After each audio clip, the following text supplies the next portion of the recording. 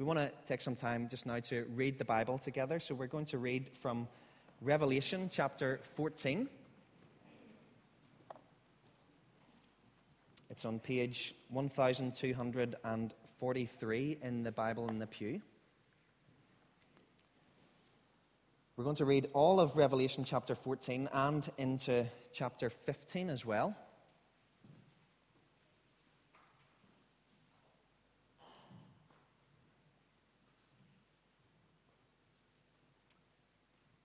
And as we read, let's remember this is the Word of God, and so we can trust it completely.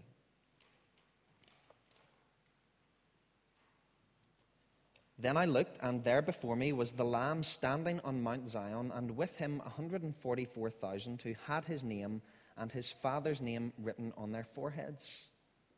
And I heard a sound from heaven like the roar of rushing waters, and like a loud peal of thunder. The sound I heard was like that of harpists playing their harps. And they sang a new song before the throne and before the four living creatures and the elders.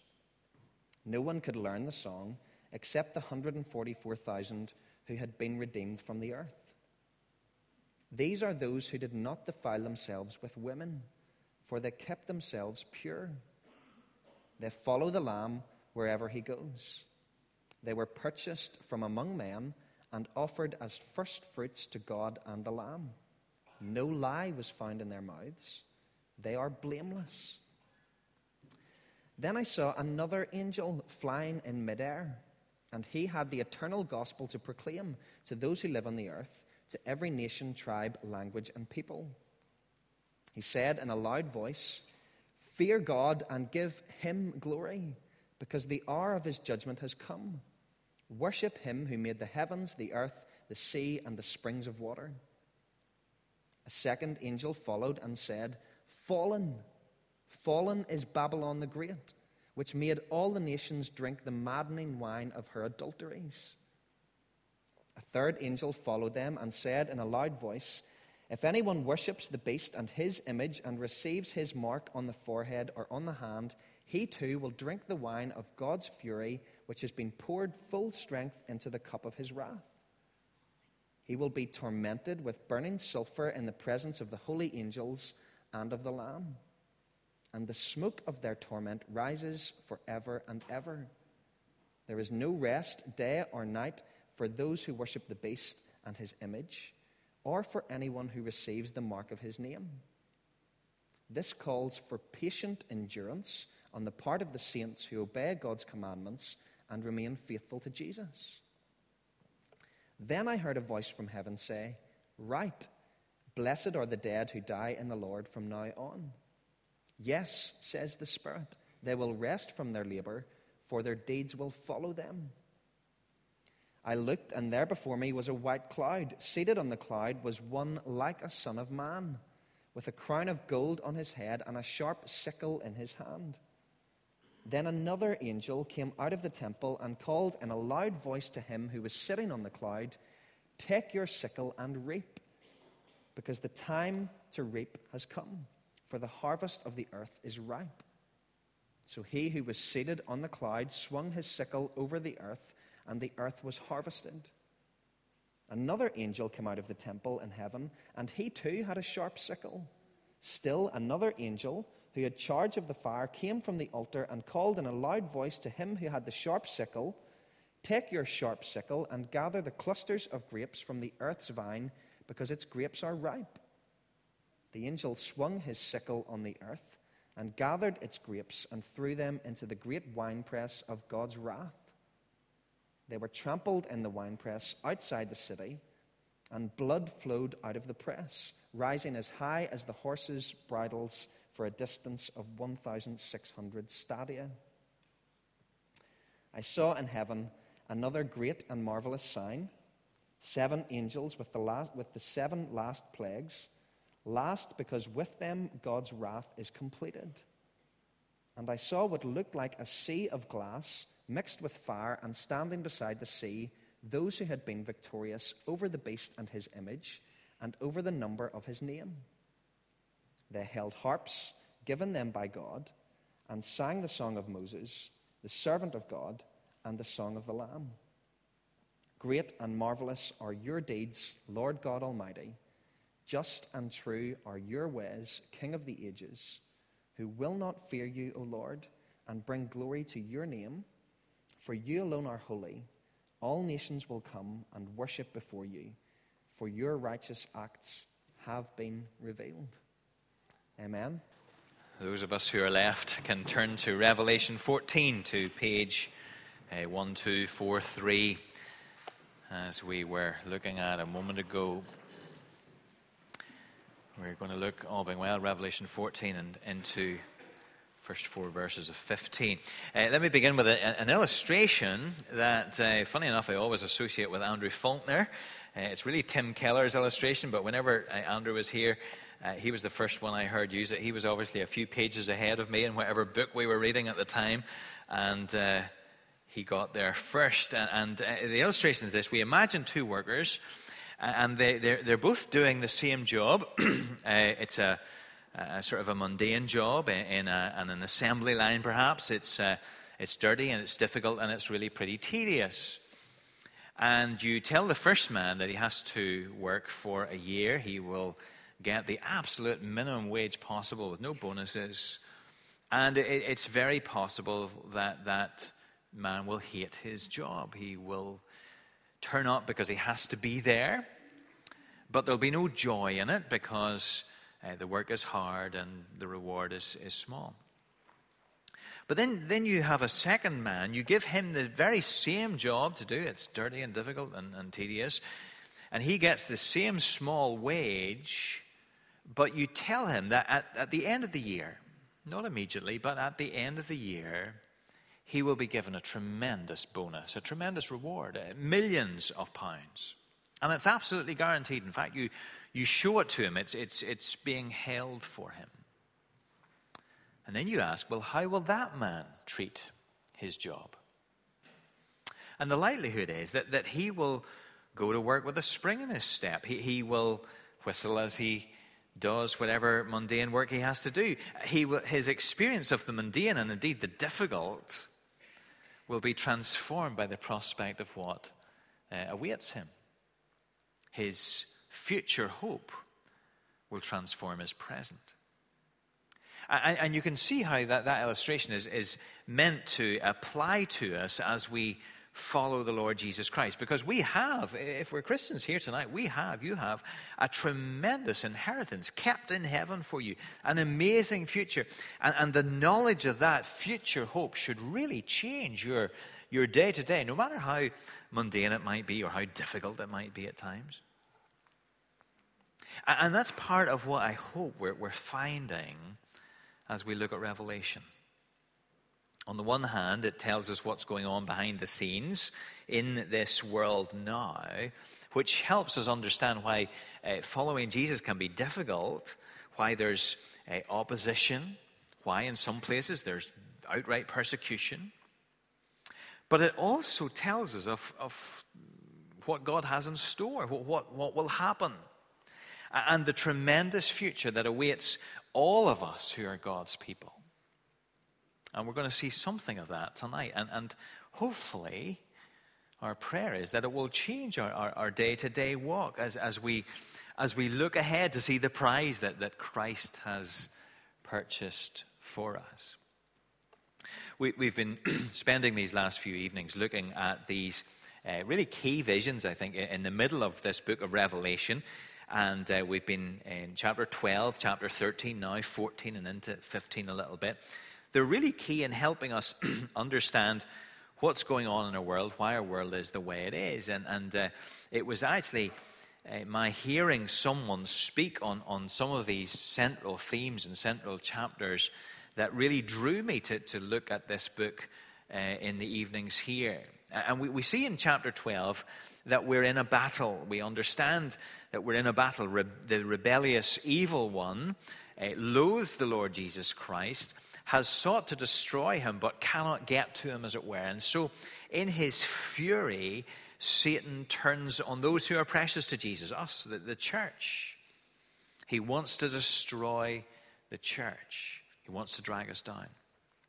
And then chapter 13, it tells us in very broad principles how he does this. He doesn't often come at us directly, but he utilizes two particular methods, sometimes methods that work closely together. These two beasts that we read off in chapter 13, and they form together with the dragon this sort of evil trinity, this anti-trinity. And the beasts are not literal, but they are figurative, as so much in Revelation is, of course. And they seem, on the one hand, to refer to sort of political and structural power, the system of this world. And then on the other hand, false ideologies and false religions, false thinking, everything that leaves God out of the picture, or the true God out of the picture. And as I said, often these two approaches come together, a system with the false ideology. And this is one of the chief ways, according to Revelation, of how Satan wages war against the church. This is his way down through the ages and will be until Christ returns. And it has led the church to endure some dreadful suffering in different places around the world, and continues to do so. It leaves us feeling sometimes as aliens and strangers within this world. It's a dreadful conglomeration of forces stacked against God's people. And after reading chapters 12 and 13, we might wonder, how on earth could the church possibly survive in the face of this onslaught? But actually, chapters 14 and 15 have some great encouragements for us, because it tells us what lies ahead. Well, three simple titles to help us navigate through the next few verses. Here they are. God protects his people, he proclaims his truth, and he brings in his harvest. God protects his people, first of all, then. A couple of years ago, I had the opportunity to tour some of the Normandy beaches. I know some of you have done that. And it's a very powerful place to visit. Some of the stories that are associated with places like Pegasus Bridge and Pontohawk and Omaha Beach and so on are really incredible. But I remember towards the end of my time there, coming across just a simple display board outside a museum, and it gave the total number of Allied casualties killed in Operation Overlord across that 3-month battle for Normandy. Around 225,000 casualties, many of whom were killed. And that really struck me, because I'd heard so many sort of individual stories and stories that were tied up with particular battles and so on. But the overall picture had sort of escaped me.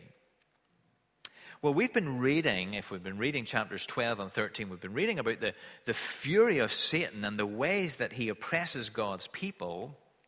Chapter 13, verse 7 tells us that the beast is allowed to make war on the saints and conquer them. And the question sort of arises, well, what about the casualties? How many do we lose in this great battle? And chapter 14 gives us the answer. Then I looked, and there was before me the Lamb standing on Mount Zion, and with him 144,000, who had his name and his father's name written on their foreheads. So we're taken into heaven, heavenly court, in chapter 14, and we see the whole church gathered, 144,000. This is a number that we've seen before, back in chapter 7, verse 4. It's a number that refers to all of God's people, all down through history, all gathered together. And the point is that it's the same number as it was back in chapter 7, verse 4. In other words, they're all there. Remember that war correspondent whose name escapes me as he counted the Harriers off the deck in the Falklands conflict. I counted them all out and I counted them all back. Well, there's a sense in which it's exactly the same here. We counted them all out into this conflict, and now we've counted them all back. So Satan has attacked God's people. He's waged war on the church. His fury has been poured out on the offspring of the woman. And how many are lost? Well, not one. This number stands for the entire throng of God's people and they're all present and correct. Maybe you think, well, with all that sort of picture language in Revelation, maybe that's pushing it a little bit to draw that sort of conclusion. Well, let's go to Jesus. Let's go to Jesus in John chapter 10. Really important verses, John chapter 10, verse 27 and following. Jesus says, "My sheep listen to my voice. I know them and they follow me. I give them eternal life, and they shall never perish. No one can snatch them out of my hand. My Father who has given them to me is greater than all. No one can snatch them out of my Father's hand." Or again, a few chapters earlier in John chapter 6, Jesus again speaking. Verse 37, "All that the Father gives to me will come to me, and whoever comes to me I will never drive away. For I have come down from heaven not to do my will, but to do the will of him who sent me. And this is the will of him who sent me, that I shall lose none of all that he has given me, but raise them up at the last day. For my Father's will is that everyone who looks to the Son and believes in him shall have eternal life, and I will raise them up on the last day." So you see, through all the oppositions and attacks and difficulties, God keeps his people. Not one of them will be lost. If you belong to Jesus tonight, then you will be here. You'll be there. You'll be one of this great number. And you might not feel that you're doing very well. It might have been a difficult week for you. You might have had more defeats than victories. But just look at how God describes his people from this heavenly perspective. Chapter 14, verse 4. "These are those who did not defile themselves with women, for they kept themselves pure. They follow the Lamb wherever he goes. They were purchased from among men and offered as first fruits to God and to the Lamb. No lie was found in their mouths. They are blameless." All sorts of images of faithfulness piled up to describe God's people. The description of defiling with women has caused some speculation, as you might imagine. And the Bible's picture of marriage, as we know, is really positive. But in in verse 8, for example, Babylon, which is a system opposed to God, Babylon is proclaimed as fallen, and it speaks of her making all the nations drink the maddening wine of her adultery. So often in Scripture, isn't it true, that to reject God and to embrace Satan's kingdom is pictured as sexual unfaithfulness, adultery. So to follow God is to be pure. That's, I think, the picture. And Revelation goes on then to describe these other ways in which those are people, those who are God's people, are people who follow Jesus. They are people who are blameless. They're people who are truthful. And you see, you might feel as if, I'm just holding on. And you may indeed stumble in all sorts of ways. But ultimately, if God has worked in your heart and brought you to himself, you are one who will overcome. And you will sing his praise in heaven. And you notice that the song that you will sing is unique to God's people. You see, it says that here. It's in verse 3. No one else can sing it. Why is that? Because only the church, only Christians can sing about being rescued and redeemed. There's lots of praise going on in heaven, heavenly creatures and angels and so on. But the holy angels cannot sing personally of God's redemption. But if you're a Christian, you can, and you will. Do you know that the angels marvel at that? After describing our redemption in his first letter, Peter says in 1 Peter 1 verse 12, even the angels long to look into these things. I don't really like speculating about heaven, but maybe but I will. Maybe you'll find yourself in heaven and you'll hear a sound and an angel will be beside you. And he will come in wide-eyed wonder. And he'll say, could you tell me what's it like to be redeemed? God protects his church. Now, brothers and sisters, this is not to make us complacent or lazy or encourage us to compromise and say it doesn't matter. None of those things. This is to help us rest in his greatness. God protects his church. Second thing here we see is that God proclaims his truth. This is the announcements of the three angels from verses 6 to 13. We see this new development in John's vision, a series of three angels, all with messages to proclaim, and different people have sort of called them different things. Perhaps the first one we could call a message of grace, because this first angel proclaims the eternal gospel to all who live on the earth, to every nation and tribe and people and language. He said in a loud voice, verse 7, "Fear God and give him glory, because the hour of his judgment has come. Worship him who made the heavens, the earth, the sea, and the springs of water." So it's a message of warning on the one hand, judgment is coming. But it also contains an appeal, fear God and give him glory. This is a call for people to bow before the Lord. At this point, it seems to be not too late. It's a call to make God your everything. He's the creator. Allegiance is owed by all, so acknowledge that. Be who you are, a subject of this great king. Then there's a message of doom. The second angel proclaims, fallen is Babylon the Great, which made all the nations drink the maddening wine of her adulteries. Now, Babylon will be explained more fully in subsequent chapters, but it's another picture of some of the systems in rebellion against God. And for the first Christians, the first readers of this letter, it was a particular picture of Rome, and as Rome was the satanically inspired oppressor of God's people at that time.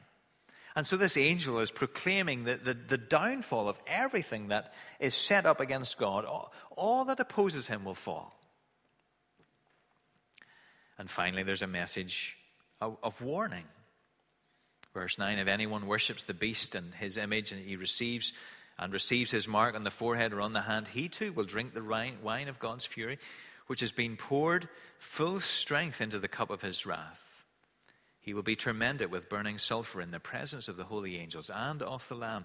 And the smoke of their torment rises forever and ever. There is no rest, day or night, for those who worship the beast and his image, or for anyone who receives the mark of his name."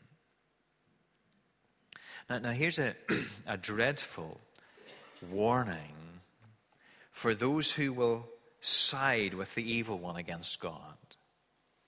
So a call to repent, a proclamation of doom against all that sets itself up against God. And for those who take that side, a warning of dreadful judgment, everlasting punishment. And you notice it is everlasting. There have been those within the church who have suggested that unbelievers will finally be somehow sort of extinguished. They'll just cease to be. Sometimes it's referred to as annihilationism. But it's very hard to square that with what we see here, isn't it? The smoke of their torment rises forever and ever. An eternity of restlessness is contrasted with the redeemed in verse 13, who will rest from their labor.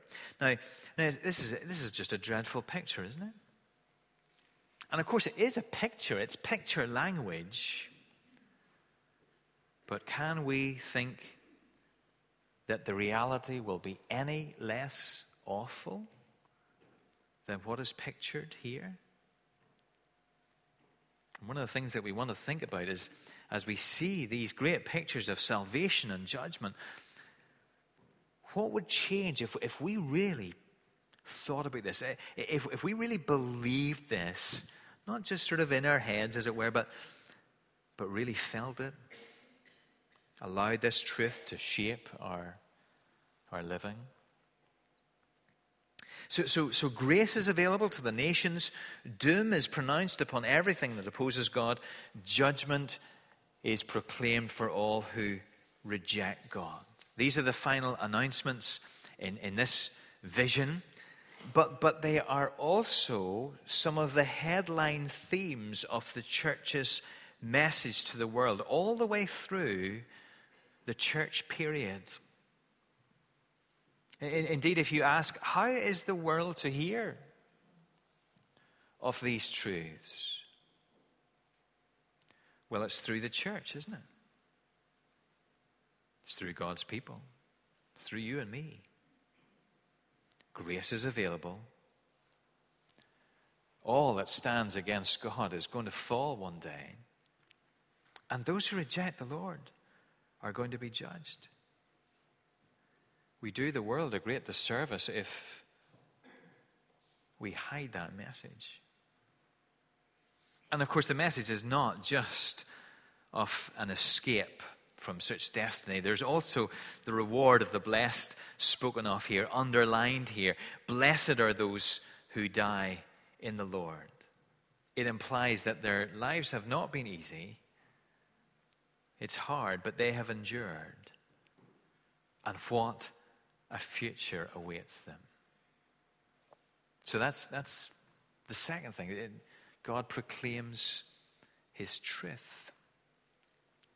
And the last thing, just in a word or two, is that God brings in his harvest. Now, we know that there are many pictures of the final harvest in the Bible. We think of them often at harvest time. So things like the parable of the wheat and the tares, for example.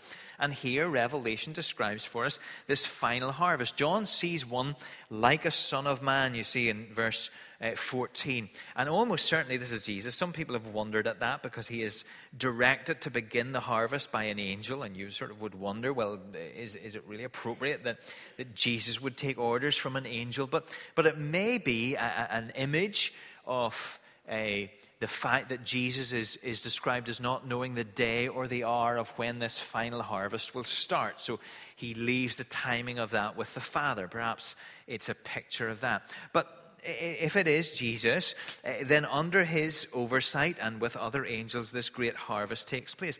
He himself harvests what looks like the believers. And so the harvest described in verses 14 and 16, 14 to 16, it seems to be a picture of a grain harvest. It's a picture, therefore, of God's people being gathered in, the good wheat in the parable of the wheat and the tares, the amazing, miraculous harvest of the parable of the sower. And the focus is going to return to them in chapter 15. But then the rest of the chapter describes a grape harvest, which is the gathering of the wicked, those who do not bow before the Lord. Another angel does this with his sharp sickle. And this relatively familiar picture, as it would have been in the ancient world, of grapes being gathered in and carted into the yard, and then the wine press being filled to the brim, and then the people stepping on them and squeezing the grapes trodden underfoot so that the juice flows out. Well, this is now a picture of God's judgment of the wicked. The blood flowing for almost 200 miles, the depth of a horse's bridle. Again, a truly awful picture which speaks about something truly awful. Now, perhaps we just need to pause here for a moment and say, this is what the Bible says will happen. Regularly, consistently. And we know that as we look back, God's promises and plans have always come to pass. And so this intention will also. Evil will be punished. And when, as it is, evil is enmeshed in human beings, then it is punished in one of two ways. It is either in the amazing way that God is able to do this, disentangled from his people and placed upon the shoulders of Jesus Christ so that he pays for it. Or it is punished in those very same human beings. And you see, while Christ could carry the sins of countless numbers of his people and pay for them fully and finally because of who he is, the wicked are not able to do that. They are not able to atone for their sins. Their account will never be settled, and so there is no end to their payment. And again, we should ask, well, what would our lives and our actions be like if we thought about this more, if we felt the weight of this as we ought? How would we pray for those around us? What urgency and seriousness would we speak to those around us with? And we've got to say, if we're here tonight and we are not yet trusting the Lord Jesus, this is where our path would lead us until we turn to Christ. It's a terrible and an inevitable harvest, and all of God's promises have come true, and this will also. Now, contrasting with the punishment of the wicked is the joy of the redeemed in chapter 15. It's just a preview, really. We're going to, John tells us a little bit about seeing these 7 angels and so on, and they are sort of dominating the next number of chapters in the book. But as John mentions that, he then focuses our attention on the rescued people of God, those who had, in his description, overcome the beast. They'd not been taken in by its lies or succumbed to its pressures. And we find them gathered on this sea of glass. Remember last time we said that the sea was a picture of chaos in the ancient world. And from it, the beast, one of the first beast emerges. And now the redeemed are standing on a sea of glass. It's the transparent floor before the throne of God. And they sing. And they sing the song of the Lamb. It's a song to the Lamb, declaring his wonderful works. Great and marvelous are your deeds, Lord God Almighty. Just and true are your ways, King of the ages. Who will not fear you, O Lord, and bring glory to your name? For you alone are holy. All nations will come and worship before you, for your righteous acts have been revealed. It's a song of Moses, too. It's described that way. Moses sang 2 songs, but it seems that it's the one in Exodus 15 that's in mind here, where he sings about the triumph of God after the Exodus and the defeat of the Egyptians. And here is what God has done. He has, just like the Exodus, he's delivered his people. They have triumphed over their enemies, all that was arranged against them. And the right response to what God does, which will be the natural cry of your heart in glory, is praise. God, you are great. What you have done is incredible. God brings his harvest. Now we're really done, but I don't know what strikes you about these harvest verses. Maybe you're struck by the awfulness of the imagery or maybe the greatness of what lies ahead for God's people. But one of the things that really strikes me is the great difference that there is between the righteous and the wicked. We don't always see that clearly, do we? Maybe you've been part of a conversation a bit like this. You're chatting to someone, maybe another Christian, and somebody's name emerges, and they say, "Oh yeah, Johnny, yeah. Is Johnny a Christian? Do you know?" And they say, "Well, I'm not really sure. I think he might be. He comes along now and again, and so on. But I'm not really sure." You've been part of a conversation like that? I think most of us maybe have, because we don't know the heart, of course, and we don't know where the lines are drawn. But as we read this, we know that God knows where the lines are drawn. At the end of the Old Testament, Malachi looks forward to this day and he says, you will again see the distinction between the righteous and the wicked, between those who serve God and those who do not. That distinction is not always clear to us living in this world, a world of wheat and tares. But it's clear in Revelation, and it's clear to God. So brother and sister, don't think of your faith as just changing things a little for your life. Sometimes we think like that. It's a comfortable thing. It gives you something that others maybe don't have, but really there's not all that much difference between me and my neighbor. Holding on to Jesus Christ makes all the difference in the world. And all the difference in the next world. And all the difference forever. So imagine yourself as that believer under pressure in Ephesus or Smyrna or one of the early churches, right at the beginning of the book, and you hear all of this. God protects his people. God proclaims his truth. God will bring in his harvest. How would you walk home from church? How would you go into your week with its challenges and its pressures? Would you say, by the grace of God, I to the end will endure? Well, hopefully we will say that too. Let's pray together.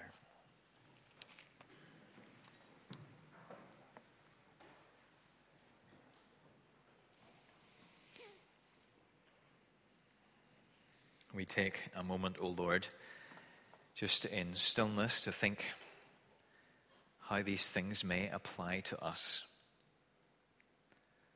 The great mercy of your protection of your church. The great truths that are proclaimed across the heavens and through the ages. The great prospect of your final and full harvest.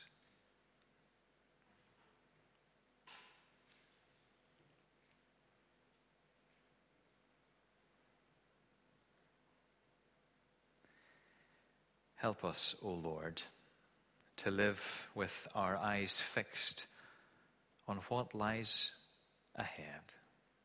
And we pray in Jesus' name, amen.